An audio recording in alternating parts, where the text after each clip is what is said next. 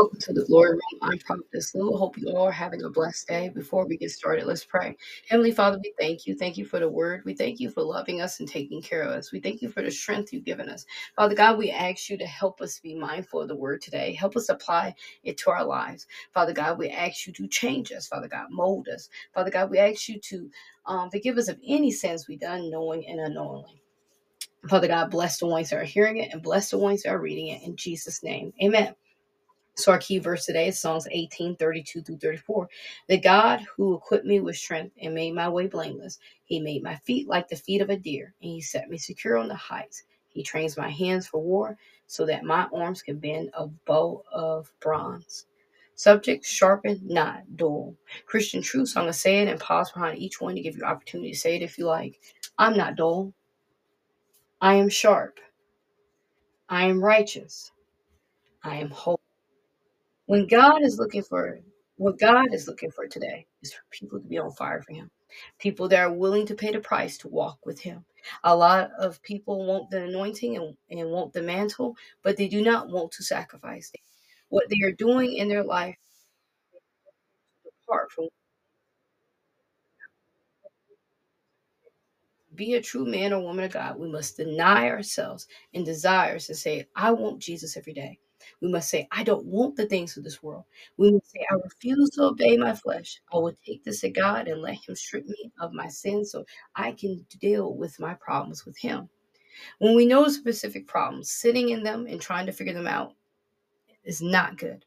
We need to ask the Holy Spirit, how can we get rid of this or that? And he'll tell us what to do. Still, to break the stubborn spirit, we must first fast. When we fast, we break the yoke of a spirit that has tried to be placed on us. Have you ever used a dull knife? And no matter how hard you press that knife, it won't cut anything. Let me tell you, friends, when you go to get a spirit out of your life, in your door, I can promise you this, that it won't break. It won't bend because that spirit don't break for believers or Christians that has no power or strength. Psalms 18:32 through 34. The God who equipped me with strength and made my way blameless. He made my feet like the feet of a deer and set me secure on the heights. He trains my hands for war so that my arms can bend a bow of bronze. When we don't read our word and we don't pray and we don't stay close to the Father and we become dull. The Spirit of God told me to tell you that we need to sharpen our spirit, man, and stop trying to sharpen it with things of this world. Some of us sit around and we get our eyes filled, but we do not feed our heart, our soul.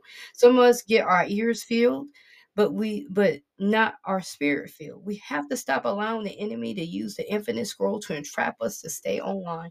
The more we stay, the less we become effective. The same time we put into Instagram and Facebook, it's the same time we need to put in reading our word. Holy Spirit wants us to know that you can't walk in authority He has given you if you're not willing to cut ties and cut off the head of the serpent. Some of you are walking around here with the serpent in your hand and you're okay with it. Still, God is saying, let go of the serpent, let go of this mess you call comfort, and hold on to Him in the name of Jesus. We have to rebuke everything that doesn't look like Christ out of our life. It can't stay in us or live there. But if we continue on this path, know this, friends. God can't give you what you want, which is riches. He can, still, He won't, because if our sins place us far away from Him, how is He able to communicate with us? Luke 10:19, behold, I have given you authority to tread on serpents and scorpions and over all the enemy's powers, and nothing shall hurt you. God wants to give us more than something than cash.